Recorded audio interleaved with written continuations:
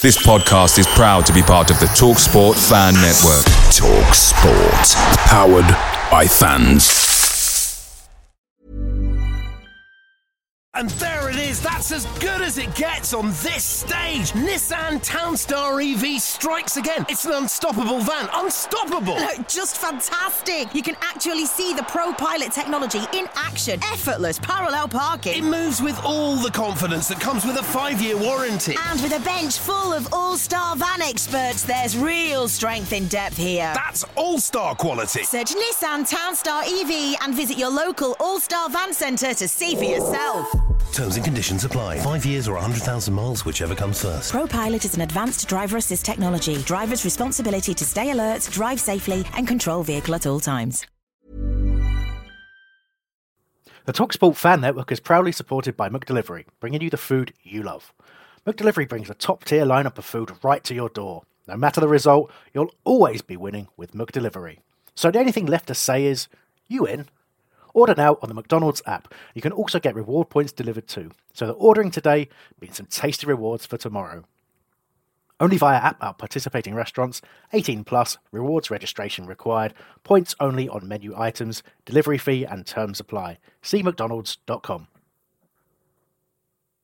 Homesdale Radio Preview Podcast, sponsored by FanDuel.co.uk, the next generation of fantasy football.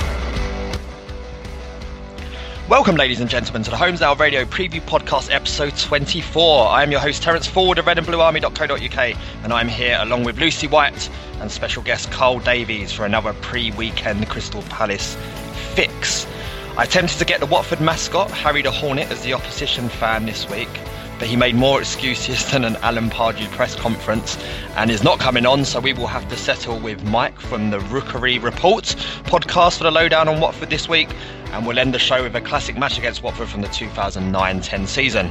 But for all of that, remember to head over holradio.net/subscribe to ensure that you never miss another Whole Radio podcast. Homesdale Radio, sponsored by FanDuel.co.uk, the next generation of fantasy football.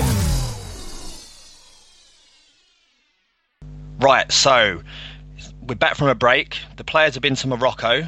I've been to New York. Have you guys been anywhere? I've been around the world, Terence.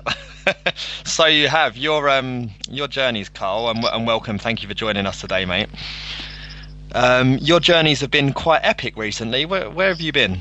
Day after whatever the home game was, where did we win? Middlesbrough. Day after Middlesbrough, Miami, then Panama, then Colombia, then El Salvador, LA, Vegas, Washington, New York, flew back, went straight to the whatever game it was, West Brom away, EFL Cup final, Shanghai.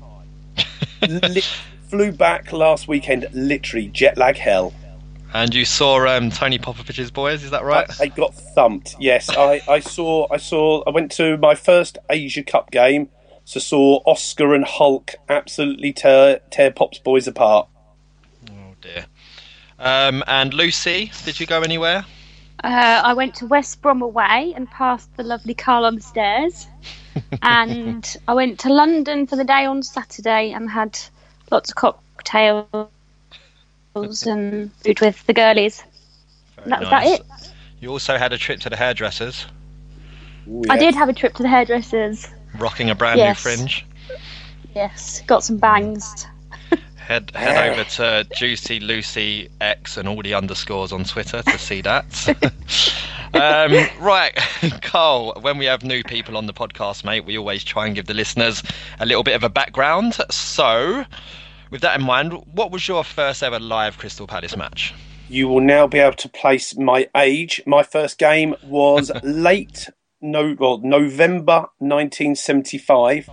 Crystal Palace at home to the mighty Waterman Hersham, which was the start of the famous cup run, Malcolm Allison, that got us all the way to the semi-finals. Don't remember too much about it. Late goal, David Kemp. Didn't remember it was David Kemp. Had to go and look that bit up a few years or so ago. And when I look back at it, it was the getting the new red and blue scarf, getting the red and blue bobble hat, and sort of what seemed a massive crowd at the time. And remember thinking, we must be the greatest team of all time. Little did I know.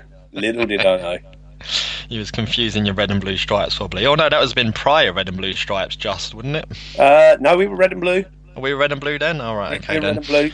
I have got to say, because I did look this up a few years or so ago. So that mighty Walton and Hersham, the previous year they beat Brighton at the Gallstone 4-0. So it wasn't that bad a result, that 1-0. That wasn't a bad result at all. And as you say, it's kick-started a pretty good run. Did we beat Millwall in the next round? Somebody will definitely correct me. I'm not that much of an anorak. We definitely beat Scarborough. We definitely beat Millwall on a replay.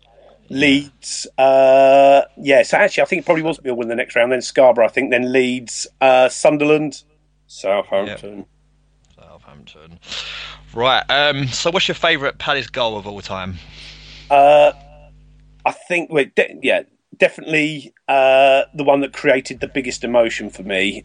Will combine decent goal with emotion. Dougie Freeman at Stockport. That, just the timing of it all.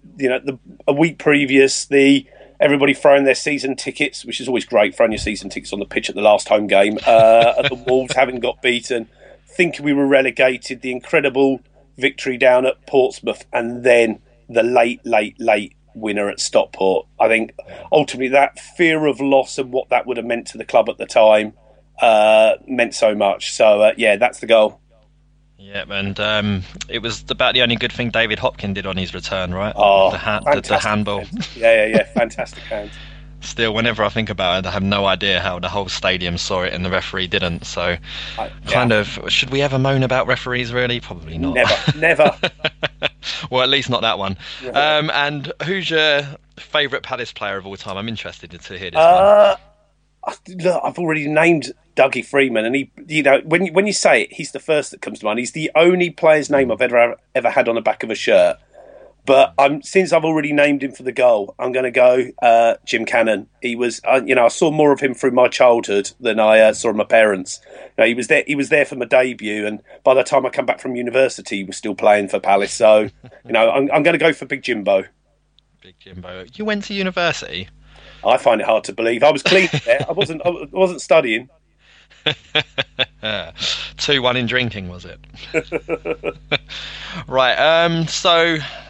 Bit around football this week. Thanks for sharing that, by the way, Carl. An interesting story I found was this: the goalkeeper Bruno signing for Brazilian second division side Boa Esporte. If you don't know about this, he was convicted of playing a part in murdering his girlfriend, getting people to do it, and then feeding her to his dogs. And then basically because of the backlog in paperwork in the Brazilian court system, they managed to get him off on a pill very, very early into what was like a 22-year sentence or something.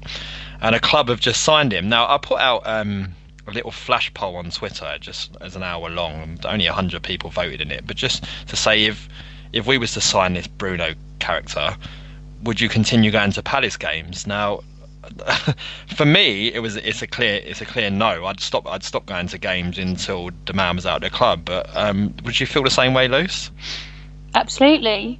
Like, I know that people joked about when Big Sam came in and they weren't going until he was out of the club, but I think that's certainly something very, very serious. Like, it's murder. It's the taking of a human life. Big Sam took a couple of bungs or whatever. It's allegedly. Allegedly. So no, I wouldn't go if they signed somebody like that. Yeah, did you find this signing bizarre, Carl? Did you say he was a goalkeeper, Terence? He's a goalkeeper, yes. We're all crazy, right? Let me think about it at the moment. Goalkeeper, can he come for crosses? Got good feet movement. Yeah, you're not the only one who's made that joke. But it's I think that lovely dilemma of morals going out the window when it is your club, and there's been a few players I wouldn't have wanted to see at the Palace. Lee Hughes being one, for example. That just instantly flashes through to mind. That said, remind me again when Hennessy is rooted or taking a step in the wrong direction behind the wall on Saturday, and let's get this guy's number and get him over. Oh my goodness. Right, well, in the poll, 58% of people said they would stop going to games, so it was a majority in the right way. Certainly enough of a majority for Brexit, for first past the post, for the American electoral system. So we're all right. Stan Collymore this week has said that he's been talking about Sakho coming at Palace, and he said FSG, being Liverpool's owners, didn't make the decision to let Mamadou Sakho go, the club's best in-box defender.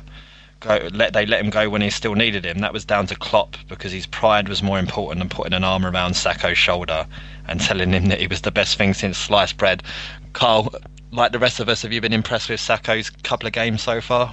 Yeah, look, I'll say the first thing. I didn't see any of that Brock Collymore, but then again, I'm blocked by him on Twitter.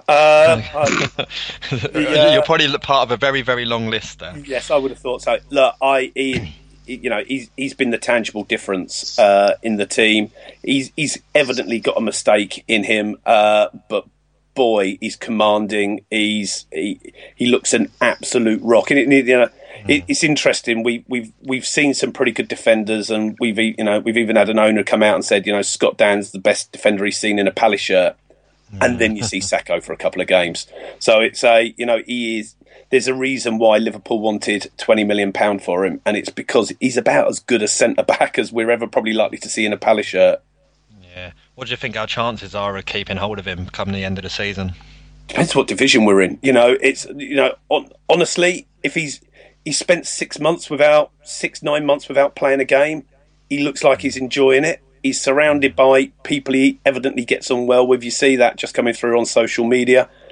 If we get to the end of the season and we're in the Premier League, and if we can find the money to stump up to buy him, then maybe we can just attract him. He might not be in it for the trophies. Well, look, he's evidently not in it for the trophies. He chose Liverpool over a whole load of other clubs. But we may be able to. He may, that energy of wanting to play games may be enough. But hey, it's going to be a big ask. He's going to break every bit of our wage structure. But hey, let's enjoy the ride whilst we've got him. Yeah, you can never resist a dig at the Scousers, can you, Carl? True not to.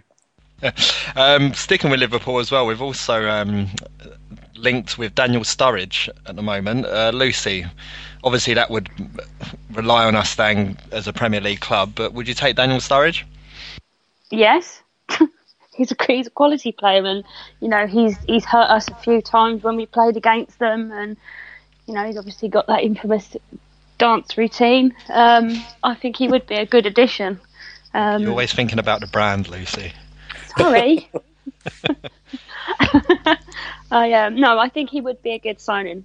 But with the frustrations that we've had this season, for example, with having Connor Wickham always injured, like Remy, who's supposed to be back in training, always injured, do you take the punt on him, Carl, with his injury record?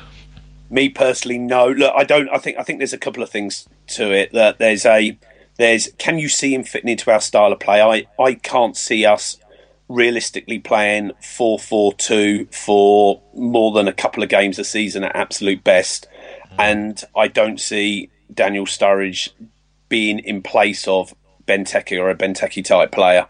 So I can't see us putting that money into trying to bring him in.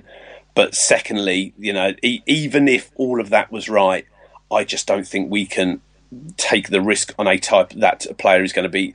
His injury record is poor, and I just don't think we can afford that. We're not that type of club who can afford that. We've suffered from it badly this season. I think it'd be a step too far for us. Okay, moving away from Liverpool. Did we all enjoy the Tottenham Millwall game this week? Lucy, did you watch that one? Of course I did. It was brilliant. I work with a Millwall fan, so I took great pleasure in seeing his face on Monday. Yeah, it was a bit of a bottle job, wasn't it, Carl? Fantastic! Oh, it was terrible. A South London teams. Obviously, we're all together as one. Seriously. Fantastic result. Do you know what? It was one more 7, and they would have had to put the brackets and then written it in. That's what I really wanted to see in the new. That's what I really wanted to see. And I've got a big Millwall supporting family. I'm ashamed to say. They've all gone really quiet this week on Facebook. Really quiet. Can't be found. A single one can't be found. I felt a bit sorry for Tom King, actually, who was obviously came up through the Palace youth ranks, and he's a good friend, school friend of the guy who stands next to me at Palace, and he's gone over a couple of times to just support him, basically, to watch Millwall play. And he was in goal for the last couple of games of their 9 games in a row without conceding a goal, and was really doing well. And then he gets put into that firing line, and the first 2 is like, there's nothing you can do about those. But at that point, by the last one, you just kind of feel sorry for the kid. But then you remember he plays for Millwall now, and it's a shame. Talking about feeling sorry for people, what's your opinion on I'm sure you all saw the video, and if you haven't, there's a Tottenham fan standing there shouting at all the Millwall fans, "We hate Millwall, we hate Millwall." And a Stone Island, all in black, baseball cap dressed guy comes and gives him, should we say, a clip round the ear? What was he thinking? I don't want to condone violence, but he probably deserves that, right? Yes. Yes. What was he thinking? Honestly, you have to worry the intelligence. I've got to say, it looked like he was stood outside a pub, so I'm assuming he hadn't been to the game. He'd been inside drinking as he decided to then stand outside. But man alive, what was he thinking? It's not the worst or stupidest thing a fan's done this week. Did you see that a PSG fan killed his mate for giving him too much banter after the 6-1 loss? Did you read about this? No. A PSG fan got ribbed so hard by his mate in a blaze of anger, red mist.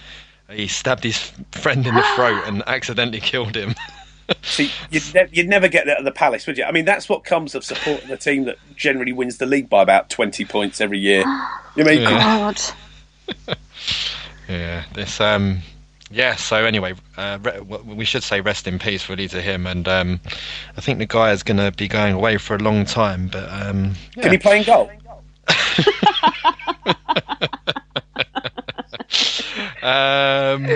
And just before we've gone on to record this tonight, the big Ask Sam Allardyce questions have gone out by the members were asked to email in questions to Ask Sam Allardyce. Did either of you send in a question? No, but I would have done if I noticed. Was it Pete from Milch? To be fair, obviously, it's predictably there weren't any interesting questions in there. For half the video, Sam Allardyce is talking about going to Disney World, Florida for 10 years on the bounce and being scared of Magic Mountain. Legitimately, that happens in the video. But the most interesting question was, he was asked what was his opinion of Crystal Palace before he joined the club. And he just says that he thought that we were doing a magnificent job staying in the Premier League for the period of time. But he said that we must be thinking much bigger, and he thought that we were starting to do that at the beginning of this season. Everyone thought that we were going to have a big season, but obviously it's not gone that way.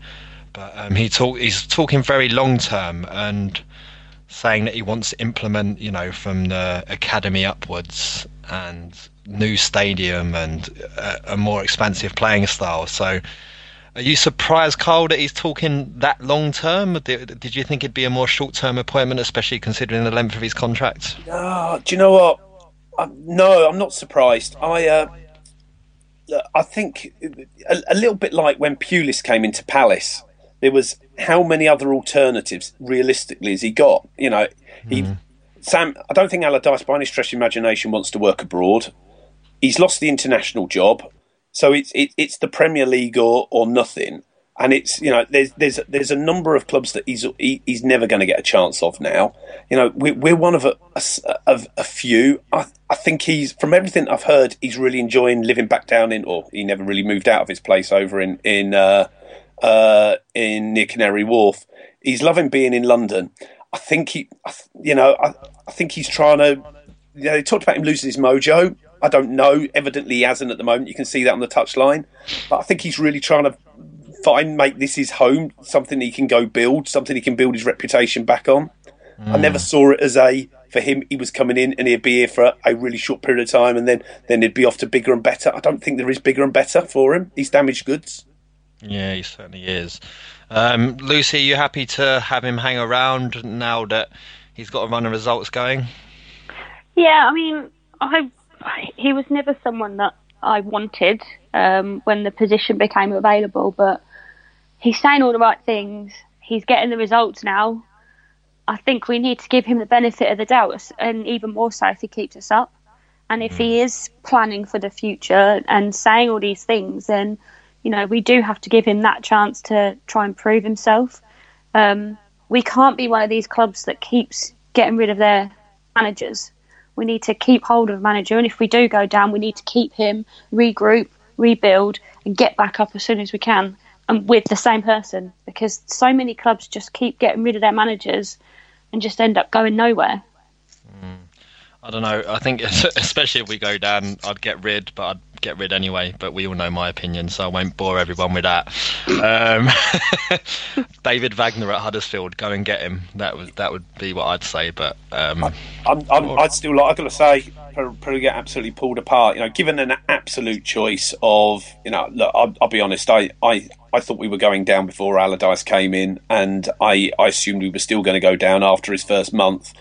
At that stage, I'd much prefer a younger manager we could go build through, but you know that comes a risk. You know, I quite like the Alex O'Neills, the Mark Warburtons, etc. You know, and see if you can find yourself an Eddie Howe type manager. You know, the other extreme of all that is, you know, what we've got with Allardyce. So at the moment, it's him. I hope it works for him, and I hope he's here in 5 years and we're, you know, well and truly established Premier League club. If we go down, you know, a little bit like Luke, we've got one of two things to go to. You either give him a chance to bring back up, or you start again. I honestly don't know what they're doing. My sense is they're gamble and they're keeping because he's an expensive gig, but I think they keep him. Well, he's obviously, you know, he's won promotion as well from that division. Yeah. So with a squad that it's always, you know, you look at Norwich this season, for example, you assume these teams with the better squads will come straight back up, but it's not always the case. And Villa another example this season. It's actually, there's a lot of skill involved in being able to navigate your way through that league, and he's shown that he can do it with West Ham. So. You probably do keep him in charge, but look, we're talking about him putting on a run of results. This game against Watford this weekend is probably the last average team that we play before we go into a run of playing some very, very good teams. If the result doesn't go the way this weekend, and then we have the run of games that we do, when, you know, you're looking at Chelsea and who else we got in there, Southampton. Is it Arsenal as well? Liverpool. So when you're talking this run of games, Luce, if we lose on Saturday, are you still feeling that confident about Allardyce? Yeah, I am still convinced we're going to do it, and I'm one of the very few fans that across social media, on Holmesdale Radio, that still believes that we will stay up. There's points to be had everywhere.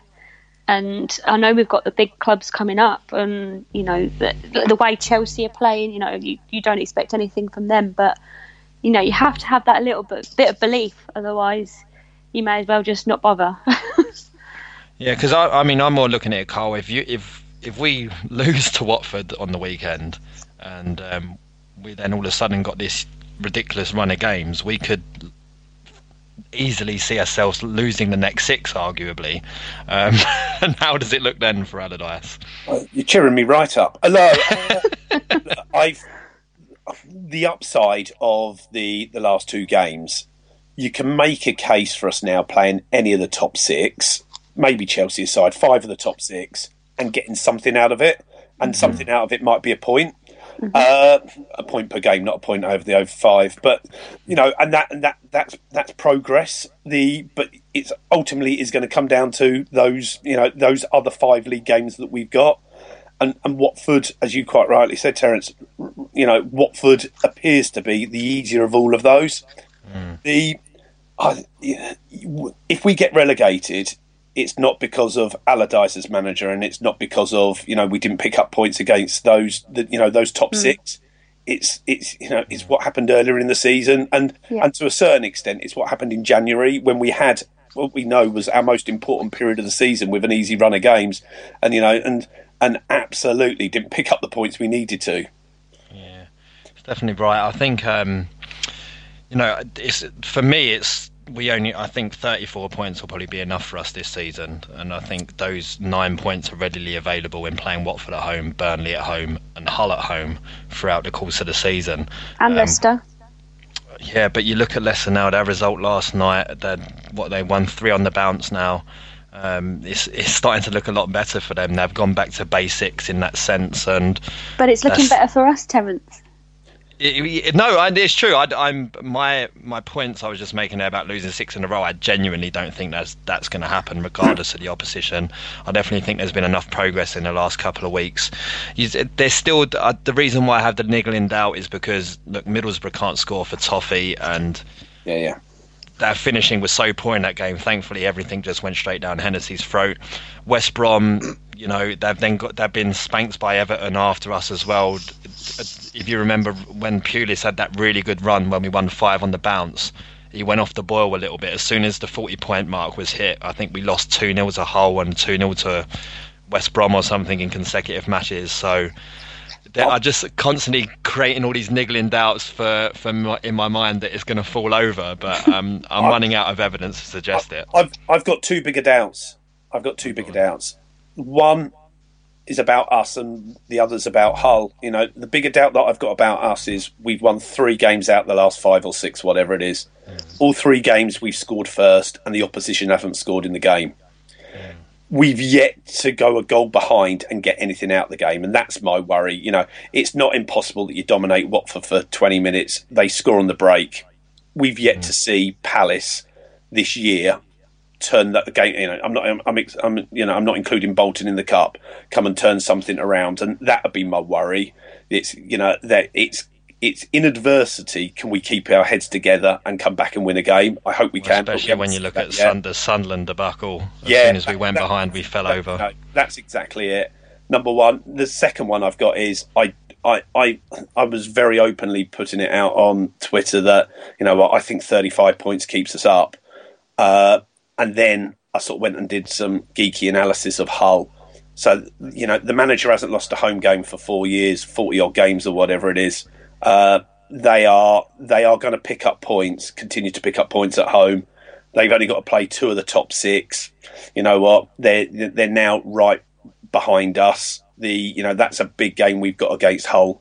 I do worry that it's not 34-35 and it might be 36-37, and that really is going to put a lot of pressure on those the Hull game, the Watford game, the Burnley game. Immense pressure on it. They really do become cup finals, and we probably might need to nick a point somewhere else. So then my concerns is actually we might actually turn it around. Not turn it around. We may continue decent form. It just still might not be good enough. But hey, it's definitely looking better now than it did a month ago.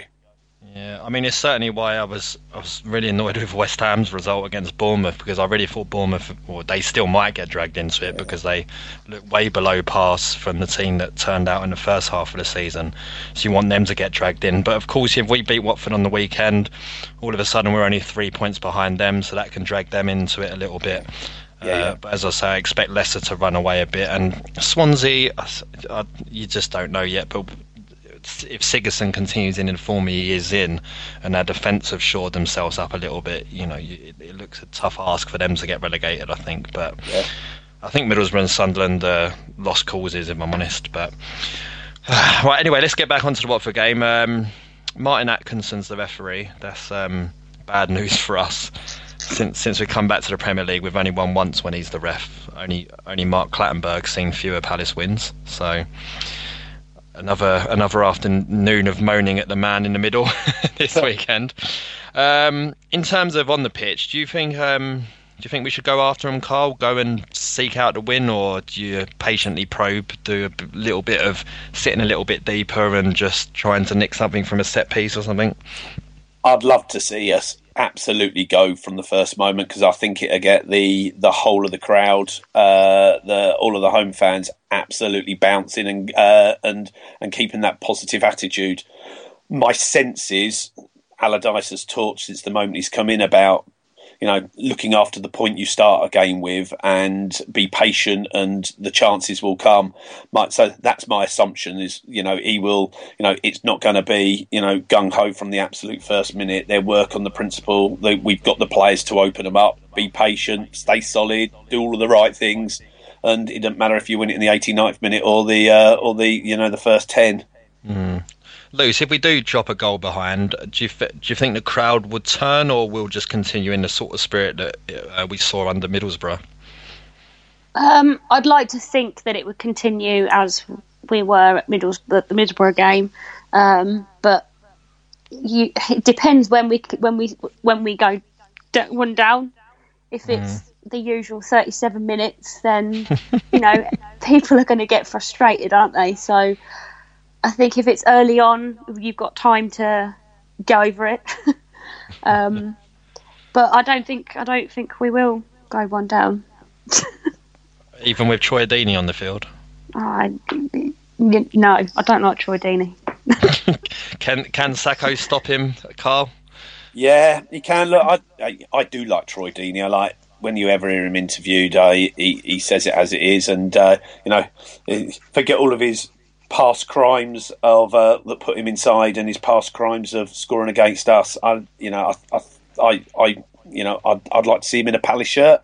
Really? But yeah, that is controversial. Oh, hey, Jesus! He scored 100 odd goals for Watford. I think we'd like somebody that consistent at Palace up front. He's on his day he's nowhere near as good as Benteke, but he probably has more days than Benteke. But yeah, I think that Sacco, that the defence is most definitely good enough to look after a very hard-working Deeney who just puts himself about. And I think they're actually, again, without trying to sound arrogant, I think player for player, we're a stronger team than Watford. I agree. And I think that's a bang average Watford defence. You never know which Gomez you're going to get. He's a 9 out of 10 or a 3 out of 10. Yeah, I don't think there's a lot to fear amongst them in the same way as I don't think there was a lot to fear against Middlesbrough. It's so you don't look down there and go, yeah, he pulls all of the strings, or that's the real danger player. Yeah, I think I'm interested to hear from Mike from the Rookery Report to see what he's got to say about them at the moment, because I think they don't really know what they're doing at the moment. Lots of square pegs in round holes going on there, but it'll be interesting to hear what he has to say. So we'll get off to a little jingle, and then next up we'll listen to what Mike has to say. Listen to How's the Radio. Homesdale Radio, sponsored by FanDuel.co.uk. The next generation of fantasy football.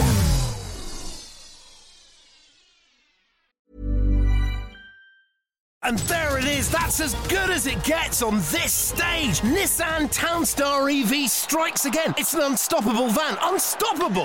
Just fantastic. You can actually see the ProPilot technology in action. Effortless parallel parking. It moves with all the confidence that comes with a 5-year warranty. And with a bench full of all-star van experts, there's real strength in depth here. That's all-star quality. Search Nissan Townstar EV and visit your local all-star van centre to see for yourself. Terms and conditions apply. 5 years or 100,000 miles, whichever comes first. ProPilot is an advanced driver assist technology. Driver's responsibility to stay alert, drive safely, and control vehicle at all times. Away days are great, but there's nothing quite like playing at home. The same goes for McDonald's. Maximise your home ground advantage with McDelivery. You in? Order now on the McDonald's app. At participating restaurants, 18 plus, serving times, delivery fee and terms apply. See mcdonalds.com. It's the 90th minute. All your mates are round. You've got your McNugget share boxes ready to go. Your mate's already got booked for double dipping, and you steal the last nugget, snatching all 3 points. Perfect. Order McDelivery now on the McDonald's app. You in? At participating restaurants, 18 plus, serving times, delivery fee and terms apply. See mcdonalds.com. And there it is, that's as good as it gets on this stage. Nissan Townstar EV strikes again. It's an unstoppable van, unstoppable. Just fantastic. You can actually see the ProPilot technology in action. Effortless parallel parking. It moves with all the confidence that comes with a 5-year warranty. And with a bench full of all-star van experts, there's real strength in depth here. That's all-star quality. Search Nissan Townstar EV and visit your local all-star van centre to see for yourself. Terms and conditions apply. 5 years or 100,000 miles, whichever comes first. ProPilot is an advanced driver assist technology. Driver's responsibility to stay alert, drive safely, and control vehicle at all times. Right, so we are now joined by our Watford fan Mike from it's the Rookery End podcast. Is that right? The Rookery End report. Yeah, it's called From the Rookery End, and we should have thought it's really when we did it, because when you say it's Mike from the Rookery End, it doesn't really work. Yes, that's exactly 7 years in now, too late to go back. So 7 years in, with a perfect 5-star rating on iTunes, I saw as well. So that's pretty good going. I haven't checked. We've got better ratings than our football club then, so that's good. So the first question I'm going to ask, and I think a lot of Palace fans probably want to know this: what's your problem with Wilfried Zaha? What's my problem with him?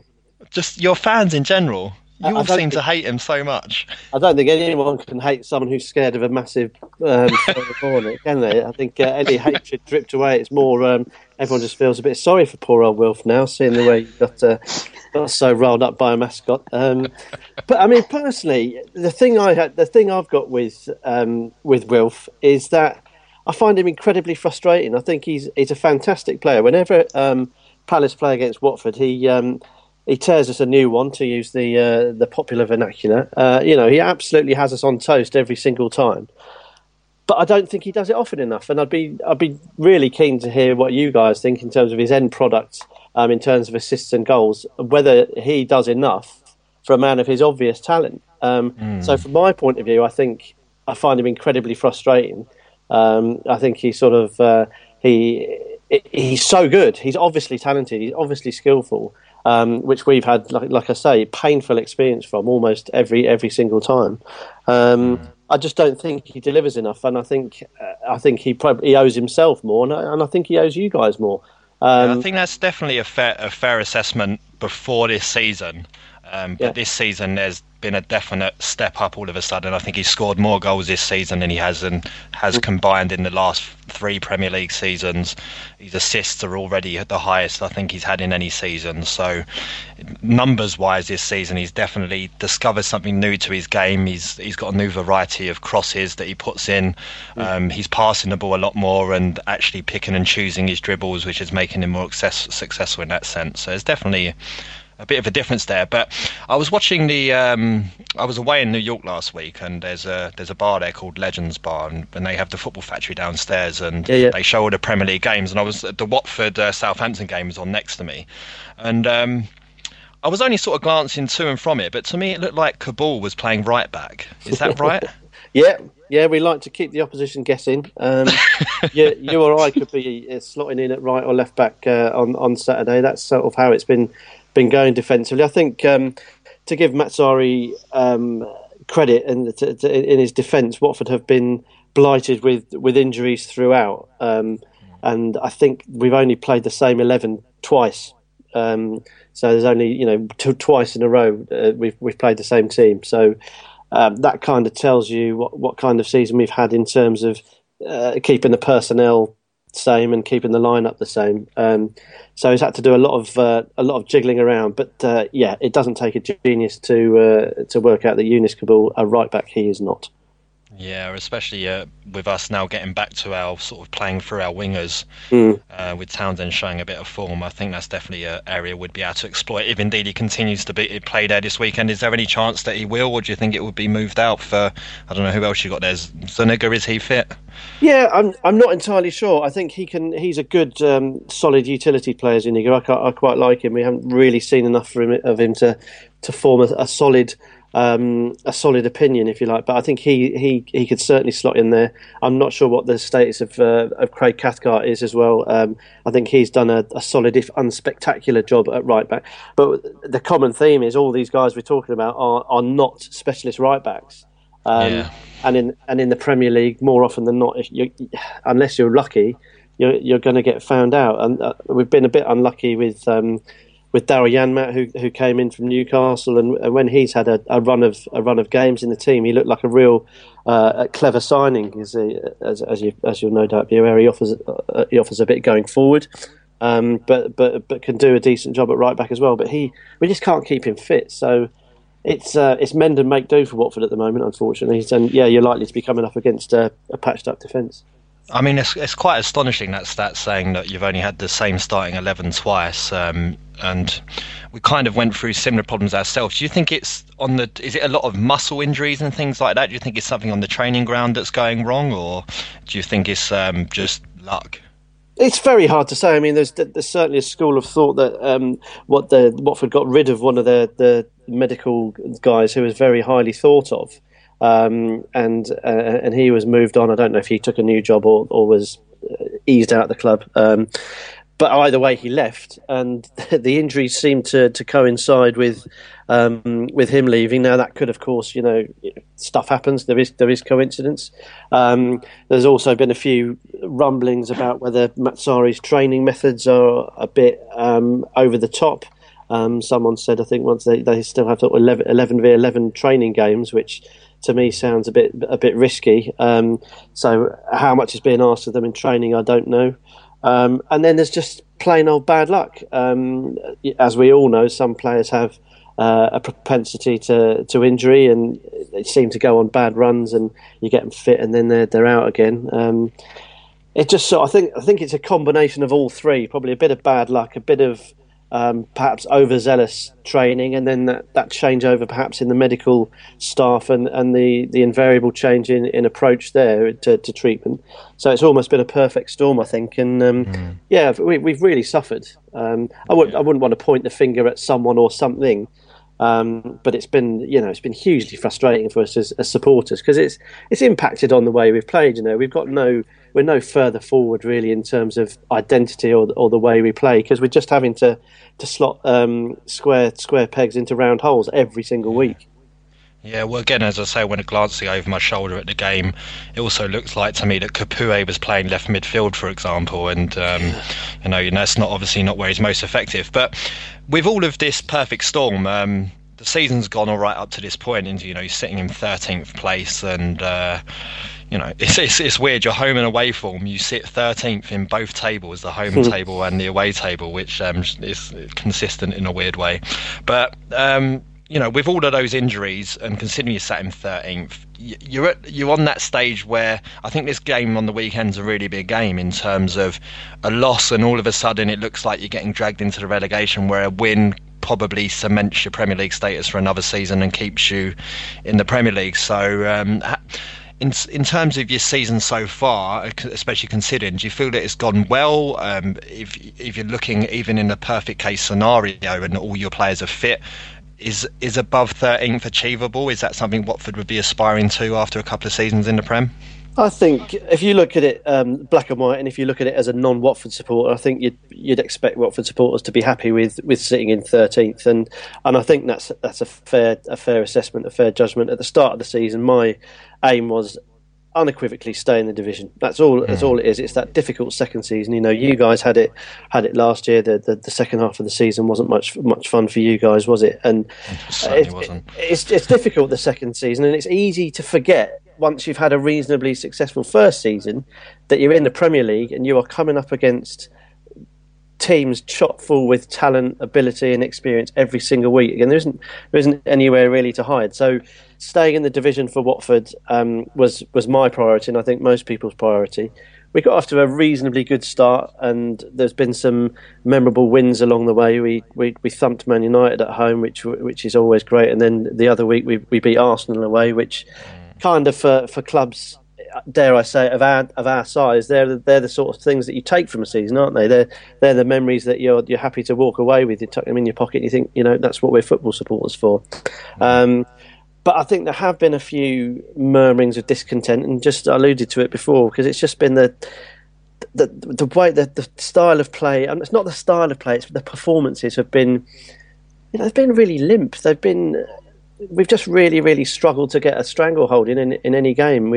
A lot of the games we've gone ahead early, and then we've just sort of come back and stepped off the gas and let the opposition into it. And I know you're coming up against decent players and decent teams, like I said, but Watford have got a decent squad now. And you mentioned Etienne Capoue, and I maintain if he put his mind to it, he could play at any team in the Premier League. He's incredibly talented, incredibly skillful.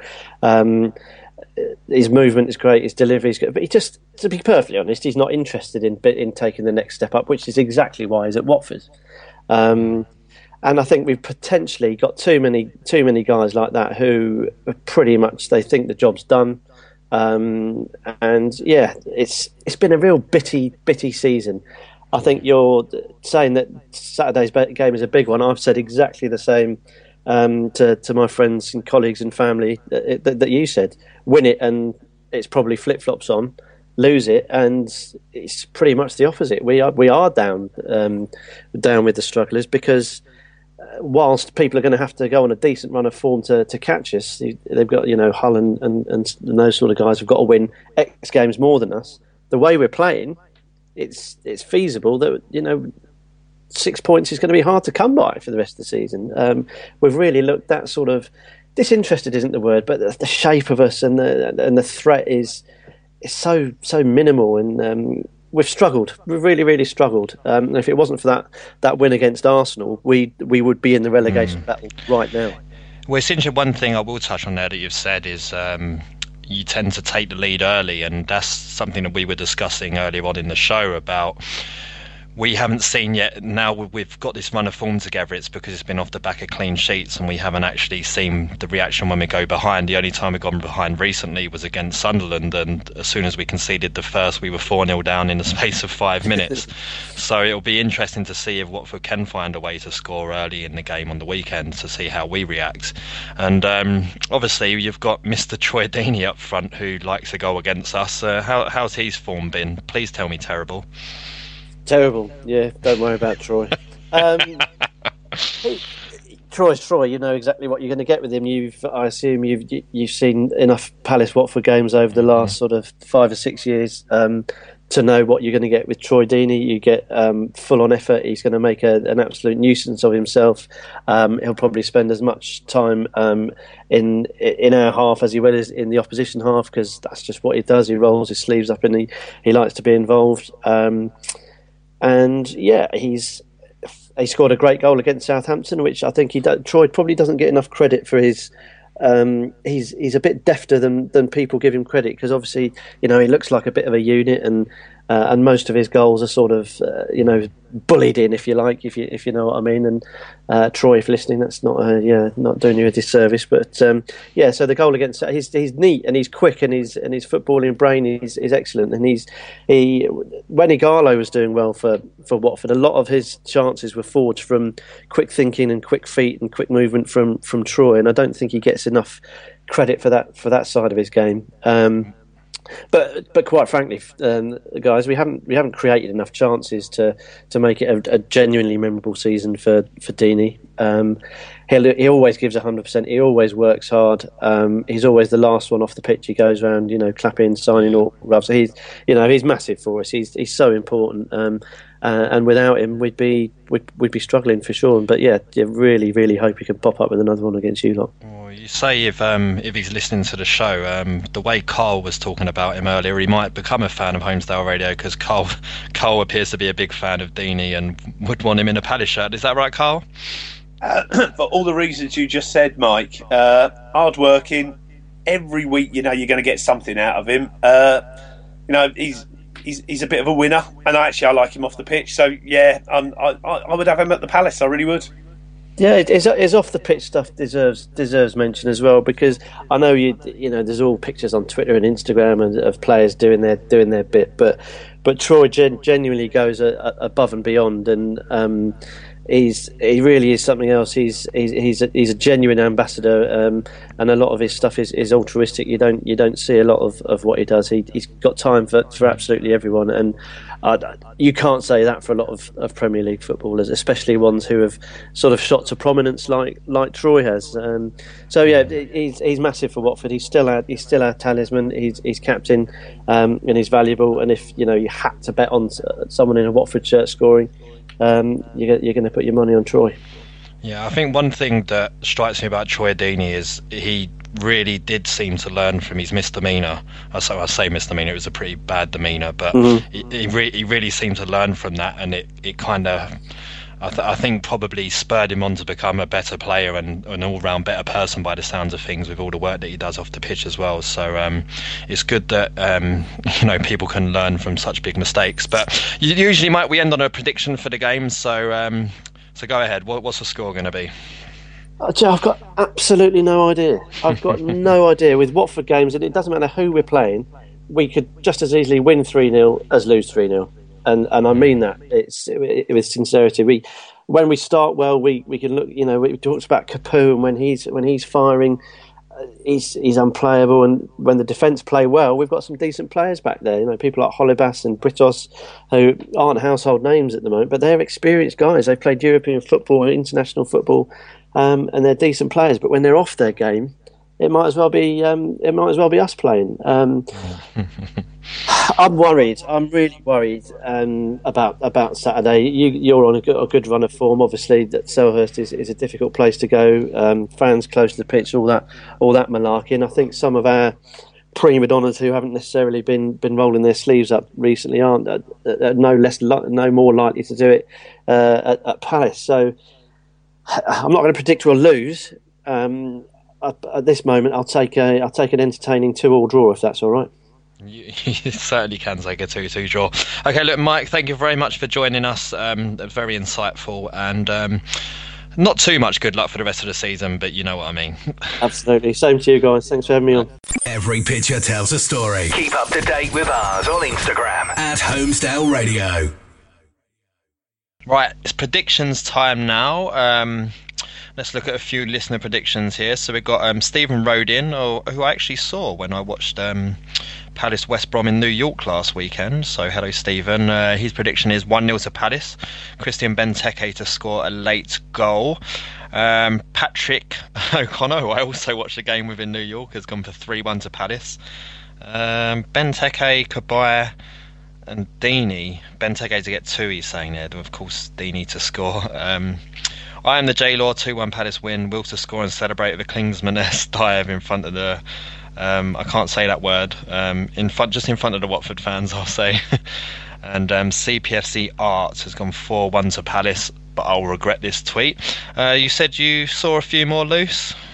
Yes, Mark Callahan said, going to be tough. Watford score a lot of goals, but really want a clean sheet for us. 1-0 or 2-0 would be fantastic. Carl Savage said 4-0 to Palace, about time we turn someone over. And Matthew Guy said 2-1 to them because no fun allowed. Talking about 4-0, do you remember a few years back when it was, I think it was the 2010-11 season when we won 3 in 27, and one of those are just out of the blue. We spanked Watford 4-0 at home, and Jermaine Easter turned into Lionel Messi for the day. It was really bizarre. Right, okay, so Carl, you're the newbie, so you can go first. What's your prediction for the weekend? I'm thinking it's about time. Zaha got brought down against them. We got a penalty, and we win 1-0. And here's my wild card. I think Townsend is the new penalty taker, so I'm going for a Townsend penalty, Palace 1-0. Okay, so that would be Martin Atkinson again giving a penalty as he did in the playoff final against them. Lucy, what about you? I'm going to say Crystal Palace 3, Watford 0. Wow, that's a big call. Who are you going for goals wise? I'm going to say Patrick Van Aanholt, because he seems to like scoring goals at the minute. Is his foot reattached yet? Do we know about his ankle injury? I think. Well, didn't they say it wasn't serious as they first thought? Okay. So, well, I guess we'll find out when Big Sam does his press conference. We'll guess we'll find out when Martin Kelly's starting. Yeah. Go with the left back scoring. So yes, Patrick Van Aanholt if he's playing. I think Wilf, and I'm going to go with Wilf is going to score a brace. Wilf going to score a brace, right? Yeah. I've been so miserable. I've got so used to predicting defeats for the last couple of weeks, and we've been winning. So I feel like I don't want to buck that trend.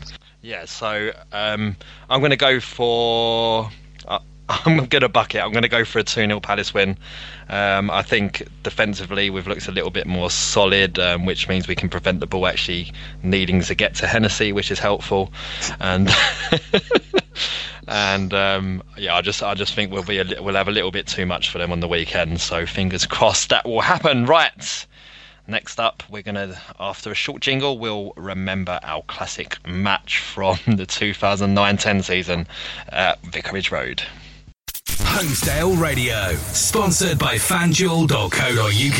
The next generation of fantasy football. So it's Tuesday, 30th of March 2010, and it's dead in the administration period. Everything's a bit of a struggle. Palace are sat in the relegation zone, 22nd place on 39 points, sitting 4 points behind our opponents on the day, Watford, who are just one place above us, but with a game in hand. And it was quite a classic. Obviously, Lucy, I know you weren't at the game, but you were there, Carl. It was a nervy one going into this, right? Because a loss sees us 7 points behind Watford and 5 behind Sheffield Wednesday, and it would look quite bleak from that standpoint. So it was a nervy one going in, wasn't it? Yeah, I think it really was one of those. You went into it thinking we can't even take a point. We're going to absolutely have to win, and we were going into it with what looked like no centre backs at the time because we had injuries, we had knocks, and the first sort of inner cheer came was hearing Paddy McCarthy was available to play, and out come a patched up Paddy. But yeah, real nervy one beforehand. Yeah, it certainly was. And Lucy, why weren't you at this one? Where was it? 7 years ago. It was a Tuesday, so I'd have been in Northampton. So I was probably, I don't know what I was doing, but yeah. Check your little black book, Lucy. Right, so you're talking of the lineups there. We'll start with Watford. A couple of interesting ones in the Watford side. There's Scott Loach in goal. A certain Adrian Mariappa in defence with Lloyd Doyley, John Eustace, Jay Demerit, Martin Taylor, who was later replaced by Will Hoskins, former Brighton or pre-Brighton at that point, probably pre-Brighton. Don Cowie was replaced by Danny Graham, Tom Cleverley, Heider Helgeson, Henry Lansbury, and according to Gus Poyet, the best winger in the world, Will Buckley was playing. Where is Will Buckley now? Has Poyet taken him to China with him yet? You'd think it'd be taking him there, paying him 150 grand a week, but in terms of the Palace team, it's Julian Speroni in goal, obviously, but you're looking at a very patched up defence there with Johnny Ertel playing right back, Lee Hill was at left back, Paddy McCarthy and Claude Davis at centre back. You've got Sean Derry, Darren Ambrose, Neil Dans and Sean Scannell in the midfield, and Stern John and Calvin Andrew up front. And it was Calvin Andrew, he wasn't the most gifted of players, but he was a very hard trier, and he's trying hard just after the half an hour that actually ended up creating a goal for Stern John, and he looped a header over Scott Loach right in front of the Palace fans, and taking the lead wasn't something we was used to around that point, was it, Carl? So it was a bit in a very, very noisy away end. That was some scenes, yeah. Yeah, what did you think of Stern John? Oh, Jesus. Yeah, I'm still taking counselling. I'll tell you what. No, you could run a whole show on what to do if you're clean through on goal against Sheffield Wednesday in a game where you could really enjoy the last minute if you do something like square it. Yeah, yeah, Stern John. Yeah, it sums up that whole period for me. But weirdly, he did pop up with a couple of important goals, but at the same time, he could have been so much more. If you remember at Derby away, he had a huge chance when he hit the underside of the crossbar. If he'd just put that away, and then if he'd put it away or squared it to Ambrose, I think he would have been looked upon a lot more brightly by Palace fans, as he would have probably won us a few more points. But I'd put him in the same bracket as I'd put Neil Ruddock. They were there for the paydays and nothing else. Yeah, well, he didn't even come back for the payday in the summer. He went off and disappeared. Hey, he's not been seen. I've got to say, they relayed the pitch that season. That's all I'm saying. He's with Jimmy Kebe. Jimmy Kebe playing poker somewhere in the world, I don't know. So we took that lead into half-time, and what I remember about being there is just singing non-stop. Half-time didn't make a single jot of difference, and I remember a tweet later that evening of a Palace fan claiming to live in Bushey, then that he could hear the Palace fans from his living room. I don't know how true that was, but it was certainly very noisy that night. And then, just in the first half, Watford had completely run us over and somehow not scored. They'd hit the woodwork. I think it was cleverly from range, struck the underside of the crossbar, and they did everything but score. And in the second half, I think they'd hit the woodwork again before we'd even scored. And then, when we get another cross into the box, Sean Scannell hits the post, and every Watford chance to hit the woodwork bounced away to safety. Yet Sean Scannell falls over, the ball bounces off the post, he has time to get back up and just tap the ball into an empty net. So luck was certainly on our side, wasn't it, Carl? Yeah, it can't beat destiny. I got to say, it was one of those, the woodwork had a fantastic game. It did. And then, of course, 5 minutes later, Neil Dan's shot finds the inside of the post, and instead of cannoning back out, goes into the back of the net, and he executes his classic knee slide with gun fingers celebration. And complete reverse Stern John. I'm assuming you have better thoughts on Neil Dan's. Yeah, he was at a time whereby we were evidently lacking talent. We had players coming to the end of their career, or we had bright young things coming through. He was somebody he was down the middle of it. He worked hard. He tried hard. I bet if he had his time again, he would have chosen to stay at the Palace as opposed to going away. He probably had one of his better spells in his career at the Palace. But don't have anything. I don't have bad memories about him. You'd rather have seen him in the Palace team at the time than out of it. I still have nightmares about his singing, to be honest. Neil Dan's acapellas on Twitter all the time. I promptly had to unfollow when he left Palace. One assumes he is still DJing in Liverpool somewhere. Maybe. Is he? Where is he playing now? Is he down at Bury? Is he with James Vaughan down there, isn't he, I think? Yeah, no idea. No idea. Someone can correct me on that. And inevitably will on Twitter. And then, at that point, Watford never really looked like getting back in the game into the last 10 when Danny Graham pulled one back. And Lee Hills got sent off in the 87th minute. And I don't think this was too far away from when a couple of games later, Lee Hills got effectively the career-ending injury that saw him head into the lower leagues, and now I'm not even sure if he's playing anymore. I saw him playing for Whitehawk a few seasons ago when my cousin was down playing at Sutton, and I went to watch, and I was surprised to see him there. But it was a promising career that never really took off. So that was a wonderful evening, that was. And I think there's if you go onto YouTube, there's a very long video clip which is you can get a lot of the Palace singing that night, and it was a very, very special evening, and obviously probably was the foundation to what became Paul Hart's run to keep us safe, I guess, and ensure that everybody at the end of the season still wanted to buy the club, that we weren't going to a whole bunch of new grounds in League One. I mean, Carl, you go to a lot of games, right? You do 100 games a season, and obviously you have most of the grounds. But for the rest of us mere mortals who only go to Palace games, at the time, relegation to League One probably wasn't the worst thing, because we could top up another 20 odd grounds. Yeah, look, I think an answer to all of that. I don't want to go to. I'm quite keen not to visit a whole load of Championship grounds next season, and that was always the fear of League One. You go down, not everybody comes straight back up. And you know, it's a. Yeah, I think you've probably asked the average Portsmouth fan at the moment. They've having visited all the grounds several times over, and they're not looking down to say who's coming up from the Conference or the National League to see which new ground have we got. They're going, Jesus, do we have to go back here again? You know, it don't get any better. Yeah, well, they look like they're coming up this year, but it's been a long time coming, hasn't it? So you're certainly right there. And of course, as much as I joke about wanting to get relegated, that is obviously not the case. Right, so we'll end that one there, and we'll be back after this short jingle. Homesdale Radio, sponsored by FanDuel.co.uk. The next generation of fantasy football. Right, that's it. We're at the end. You say I say that like it's been quick, and like this show has just run completely linear for about the 50 minutes that you've been listening for. Little do you know, we've had many technical difficulties in the background today.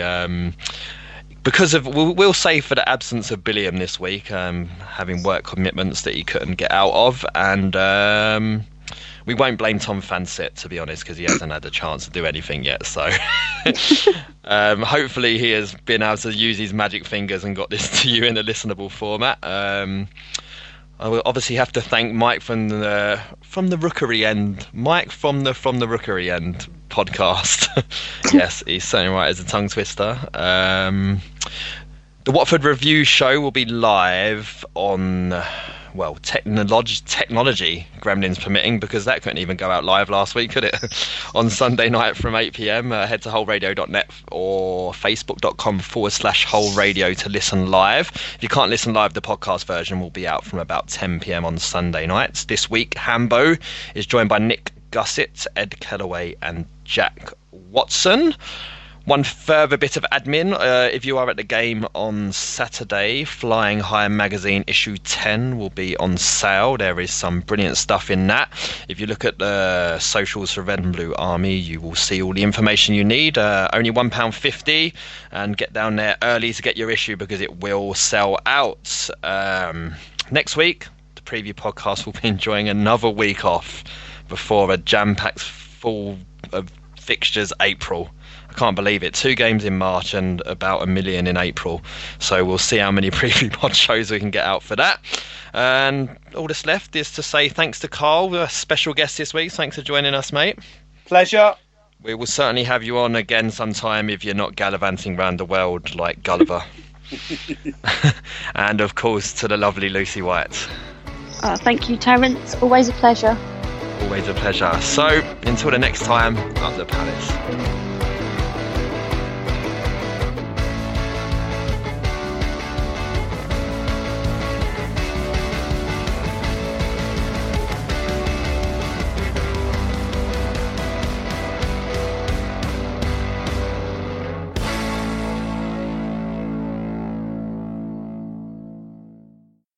Homesdale Radio, sponsored by FanDuel.co.uk. The next generation of fantasy football. This podcast is proud to be part of the TalkSport Fan Network. TalkSport, powered by fans.